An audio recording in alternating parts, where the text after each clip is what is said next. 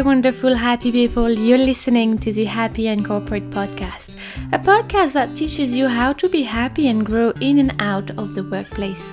My name is Benny. I'm an executive coach working in sales for a big corporation. I'm sitting down with my mic here to discuss all of the things I wish I had known before starting my career. In this podcast, we talk growth mindset, we talk happiness, we talk health, we talk becoming a manager, and so many other topics. But what you will have is 100% authenticity and vulnerability, 100% English mistakes, and I hope 100% value in those episodes for you. But enough introduction, let's deep dive into today's topic.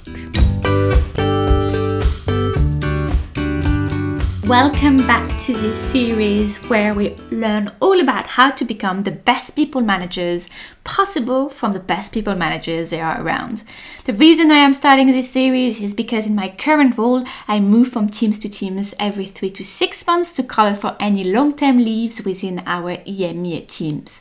And one thing that I found very common is individual contributors stepping into their first manager roles and being totally lost. So of course, many companies do provide training to managers around compliance, ethics, HR, etc. But there are very few that do provide training around how to be a great people manager and the intricacies and responsibilities that come with it. So, in this series, I'll try to bring to you people that I've heard are great managers or that I've experienced as great managers myself, so they can share their wisdom with us. In today's podcast, we are welcoming Cedric. And Cedric is a manager at Meta, and he's also an executive coach. If you're looking for an executive coach, he has the website walkthetalk.ie.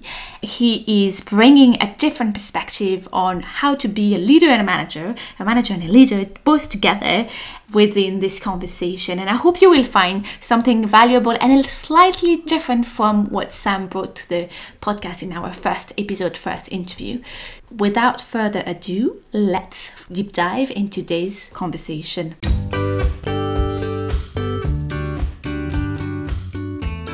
Hi Cedric, how are you? Hello, very good, very good. All good, thank you. I'm happy to receive you on the podcast today as our second interviewee for the series on people managers, amazing people managers. But I'm really happy to have you on the podcast. And maybe can you introduce yourself for the people that are listening to us today? Thanks to you. I'm glad we collaborate again on something. I'm really excited about this. So I'm Cedric. I'm 44. I'm French, as everyone can hear. I've been manager I was trying to do the maths before our discussion. I think we're getting close to 17 years. So a while. I've been at P&G for a lot of time, that you know, for more than 12 years. And then at Facebook, now Meta, for it's going to be 7 years. That's it. And I'm more than a Meta and a P&G, as we were discussing before. I'm also a dad. He's been living in Ireland for 7 years, and a coach on the side also, because that's my passion and that's how we met. So something we share, I think. And maybe that's a good segue into my next question, which is like, what drove you to people management? I think I have kind of an idea, but I want to hear it from you. Yeah, it's one of those questions when you do the coaching, you're trying to go back on what's the link, what's your story, what's your values, etc. And actually, it started quite early. When I don't know if it's the same in other countries, but in France, you have at school this kind of election of the representative of the class. And while I would say most of the people didn't care, I cared a lot about this. So I wanted to be elected. I wanted to lead the class, and I wanted to be elected every single year. So that's probably a first sign of interest in management and leadership. And then the memory I have is when I was a teenager, when most of the kids would read like football magazine or car magazine. I'm playing cliche here, but I was reading Management, which like French people will know, it's a magazine on business when I was 15. So that was the only magazine I was reading, mainly because I guess my dad was buying it. So yeah, when I try to look, it looks like it started from a long time ago. And for me, that was always the goal. So when I joined my first company, really my question was when I can become manager, because I knew that was something I wanted to do. I had one opportunity at one point to go back to individual contributor when I joined Meta, so stop being manager, and I really enjoyed it. We can come back to that at one point, but I think because my strengths were really into leading a team, even after 6 months they asked me to be a manager again, and I was like, okay, I guess that's my destiny. I need to go back at it. So yeah, it seems like it's part of my mission. Yeah, I like the kind of like leadership angle because I feel like a lot of people think people management, people first, and considering you did say in the intro you doing coaching etc. You can assume it's all about people, but I like how it's about leading a team and not just like individual people within a team. So interesting. Tapping into a big topic. I'd love to hear your point of view, Ben, on that, which is what is management and what is leadership. I have always an argument with people. Yeah, management is a title. You become manager because suddenly you got a position which is manager of something, but it doesn't make you a leader. And at the same time, you can be leader without having people reporting to you. So I think we should, they're just two different concepts. We should never oppose them and two different, skills needed for the two different roles. No, I think it's like one of the topics that that is really like top debate. Even when I see on LinkedIn, like a lot of people relate to that in their posts of you can lead even without being a manager, and you can be a manager but not be a leader, etc., etc. So I definitely agree. You can. I feel like even from a individual contributor perspective, you can still be a leader in your own role and inspire people, motivate people around you, rally people around like you for a project or whatever. Yeah, there's no like, oh, I become manager, therefore I become a leader kind of perspective. But coming back to your first experience, when you first move on to your first people manager role, was it like an opportunity, a chance? What was it? I think it was, the career path actually of P&G at that time. I don't know if that's still today. So Procter & Gamble used to, in marketing, you needed to have like 4 years as product manager to become a brand manager. And when you become a brand manager, you had people reporting to you. And it was kind of mandate career path. I found that in some of the tech company, like at least at Meta, you can keep actually growing your career without managing people, which I think is great because not everyone should become a manager. But at that time, it was really a career, like to progress, you had to become manager. So that was anyway a mandate. And then for me, it was, I knew I would really feel fulfilled becoming a manager. I had the intuition of that. So, I was really impatient. So both opportunity and the need, actually. Yeah. Impatient to start. Can you maybe break down like the kind of areas that your job encompasses and maybe some of the strengths that you have that you feel you're using the most in your day-to-day job? Okay, so I'll say there is the first part, which is leadership, which is vision, the mission of the team. We can discuss the value of the team, and then the strategy, the plan, the accountability, the reporting, all of that. And then I think in terms of manager, now I see more and more twofold, which is, it's linked to the book Radical Candor that I'm sure you're familiar with. So one part is really about like challenging directly, and especially in sales. And that's something when I'm saying like still learning, I'm trying to implement it now, which is, okay, let's push a bit on where is the opportunity, what's the status of the plan, trying to be a bit pushy on one side, and then having a separate meeting, which is more on coaching, supporting. So the other part of Radical Candor, which is caring personally. That was recommended by my neighbor who's head of sales at Qualtrics, and I'm trying to implement. And I think these are the three big components. The first one being like more like once a quarter, once a month, heavy work for 1 or 2 days. And then the other is more on a weekly basis, one by one. Yeah.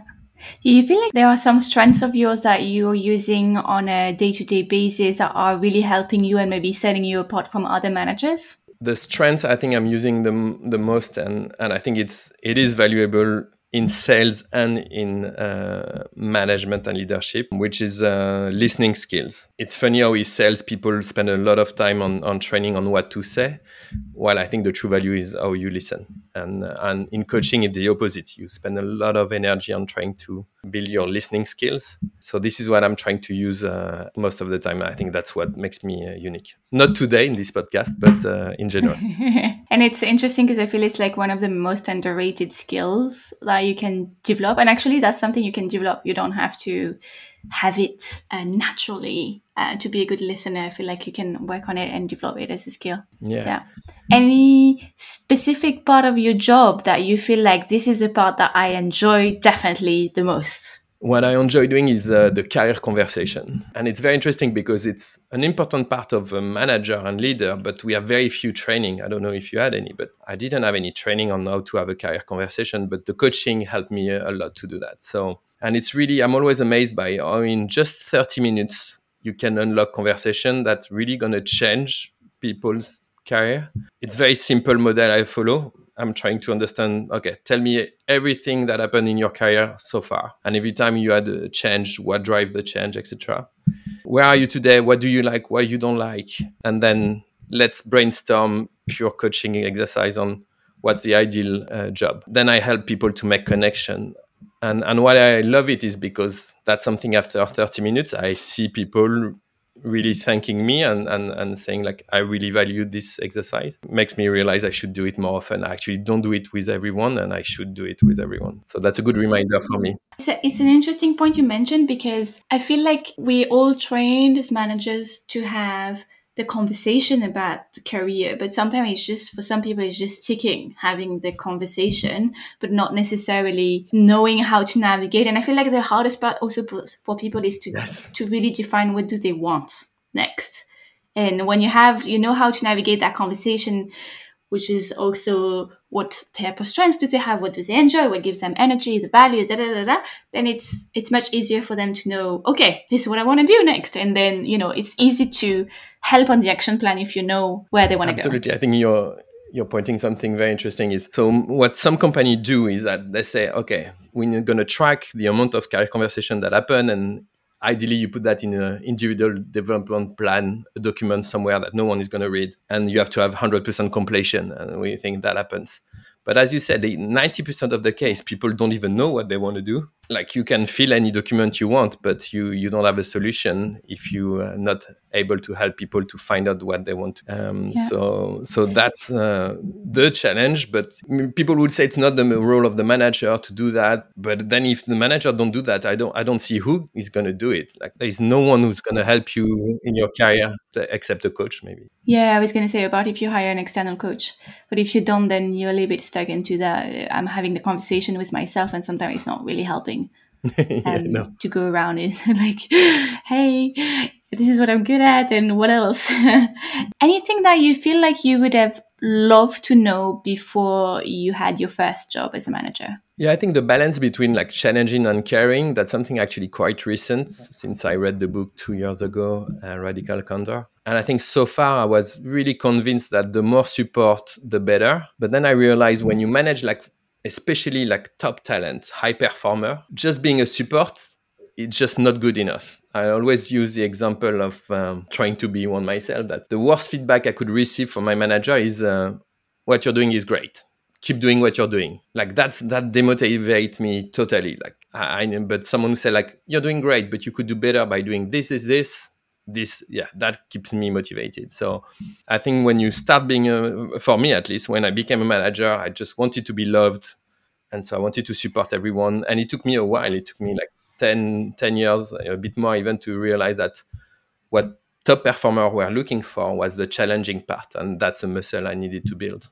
I've read also somewhere that you need to also make sure that you invest time with your high performers, because sometimes you can be dragged into looking after a lot of your lowest performer or average people, and, thinking high performers, they're performing really high, I don't kind of need to take care of it. Absolutely, because it's harder to manage a high performer actually, because you need to think more deeper about, where is the opportunity? Where should they stretch themselves? How could they stretch themselves? So while the temptation is more to fix the issue and the lower performer. So no, absolutely. And sometimes I need to correct myself in terms of time allocation. But what I told my team is, if you feel you're not challenged and you're not learning, you need to tell me, because I'm not doing my job correctly then. And because I know that they're going to leave soon. If they don't feel challenged, a top performer is going to leave in 6 months, a year. So that's very important for me, that I know where they are. It's interesting. So that's the way you engage them and motivate them to stay on the long term and basically participate to the success of your team as well. Yeah. But I generally, people leave because they don't learn anymore. Yeah. And so and that's your role as a manager, to ensure that they feel they keep learning, and especially in our company, you can do so much more than on the same role. That's my job as a manager, to give them opportunity to learn something new. Yeah. And then the same for myself. When I feel I'm not motivated anymore and I want to leave, I'm like, do I really want to leave? Or it's more, I'm not learning. And then what could I do to learn something new on my job? Yeah. Yeah. Yeah. And keep the learning and the kind of nourishing your brain with like exciting challenges in a way. Is there like any maybe experience where you can share one of the hardest thing you've been doing and going through as a manager? Yeah. What I hate doing is managing out. Like, that's really the most difficult. And I think that's why I always try to pick company which were fast growing, because you have less of this to do. And that was in theory, and depend on the circumstance. But yeah, in any role, you have to do that at some point. And actually, I realize if you want to build a high performing team, it is a necessary step, especially when you arrive as a new leader. It could be a good way to set a standard and to show like, yeah, that's a serious job and that's a standard of performance you're expecting. Now, like being really by nature caring of people, that's of course the most difficult thing. You need to accept that there is no good ending. The people are not going to like you. That's it. And that for me was really hard to accept, that some people will not like me. Yeah.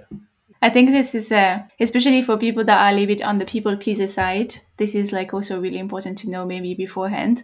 I've heard, I think it was last week, somebody told me the best thing about managing people is managing people. The worst thing about managing people is managing people as well.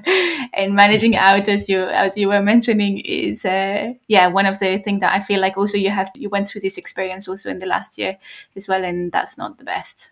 The best thing is, for instance, hiring people, because everyone loves to hire people, and everyone thinks they hire the best people. What is really difficult, and I think the great leader managed to recognize that maybe they made a mistake in hiring some people. And it's not a question of good or bad people. It's just, I really believe it's the wrong context or the wrong position for that person. But that's the hard part. And then like every hard part, that's a thing you don't like to do. Yeah. But it's such an important part if you want to build a high performing team, that something I am more and more into, I need to accept. And that's one of the parts I'm learning and trying to grow. Yeah, it's an ongoing development. And it's interesting you mentioned that, because I feel like it's like, when I arrive at that manager position, my learning is done. But no, you continue to learn and grow also as a manager and as a human being as well. Just full stop. And that's also maybe a good thing for all the people who are really impatient to become manager, which I know it's about everyone. Like, you always fancy the good side, but I'm glad you asked the question, because we should ask the people, like, do you feel ready to manage out someone and to do it in the best way possible, so the people don't lose confidence and leave, that they learn something and they feel ready to go to a different job. Because if you don't feel ready, well, that means probably there is a lot of things to learn before becoming a manager. Yeah. And I think that leaves me greatly in the kind of last question to today's podcast, which was the question I had for you is, what is your one piece of advice for people that aspire to be people manager in a near future? Yeah, the first thing is to be patient, because I know the opportunity never comes as fast as you would like to. It takes more and more time, especially in our business. So, but that should not stop people to start getting ready for it. So there's tons of training available, so you feel you keep learning and building your skills, so you're ready for the day. Because the first question you're gonna get when you're gonna apply for a manager interview is, "Tell me about your management experience," and you're gonna say, "Well, I don't have any. That's why I'm applying for a role." So, but you need to come out with a story. And if you have any story, say, "Look, I took coaching lesson and I did this program with my team, and I was able to move people from here to here, or I create this training program, or I mentor X and X people." These are all the projects you're going to use for your interview. So, So my tips for if you want to become a manager is, don't wait to become a manager to start having experience, so you can be ready for the interview. Yeah. And have the elements, the kind of examples that you can use to show exactly like the type of skills they are looking for. And then once you become manager, it's changing right now, but what is funny is like a one-way door. You become manager, then you'll be manager almost all your life. Yeah. But I'm glad it's changing now, actually, because with all the layoff and all of that, some people are asked to become back to individual contributor, which I think it's just not saying it's easy at all, but it makes sense that it should not be a one-way street anyway. Yeah. But yeah, because it's a one-way system, that's why it's so hard. This door is so hard because once you're a manager, you don't have to prove it again. It's done. So I think people need to accept it is hard. It takes time. In the meantime, what can you do to be ready? It's interesting. I have never thought about it as like, once you went through the door, it's kind of like forever in a way, but it's an interesting perspective because if you look at the length of time you're going to be a manager, then, well, like if you wait 1, 2, 3 years more to be a manager, then, I mean, you're going to have, 30, 40 years potentially of like being a manager. So it's plenty of time to experiment it and make discoveries, etc. And then you can transfer from one company to another on the manager role, because I know otherwise it's hard. People, they're not going to take someone new who doesn't have a proven manager experience yet. So it's always the best place is where you are, try to become a manager and then move. But sometimes it's possible. Sometimes it's, I'm not saying it's never possible. You can do the two, moving company and becoming a manager. It's just harder. Yeah, it's just setting expectations. The manager in you is setting expectations. Yeah, exactly. I'm saying this for the people in my team who want to become manager, which means almost 50% of them. Yeah. We're coming up to the end of this podcast, Cedric, already. But if we want to stay in contact with you, I know you're pretty active on a lot of like social media, etc. Where should we go? My main channel remains LinkedIn. So Cedric Le Perff, you'll find me. Then on Instagram, walkthetalk.ie. Or just Google walkthetalk.ie. Hopefully I should show up. Otherwise, I'm going to ask my Google friends to put me in. Yeah, that's the best way. The LinkedIn, Cedric Le Perff, I'm the only one, hopefully. So easy to find. I'll try to put more content going forward. And I hope you're going to challenge me on this, as we always do. But I will keep you accountable. Be careful. Exactly. But I'll leave you the link to your LinkedIn profile and to your Walk the Talk website and your Instagram also channel onto the notes of the podcast so that people can directly go there and click on the links to find you. But thank you so much for your time on the podcast. Really happy that you made it, technically speaking, because today was a technical challenge. And looking forward to see you and hear you on the podcast very soon. Merci, René.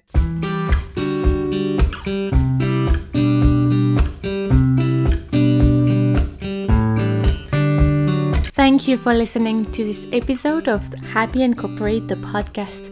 If you feel this episode could be valuable to someone else, make sure you share it with this lovely person and subscribe to the podcast on the platform you use. If you have some feedback, make sure you leave it to me on Instagram, and see you very soon for another episode.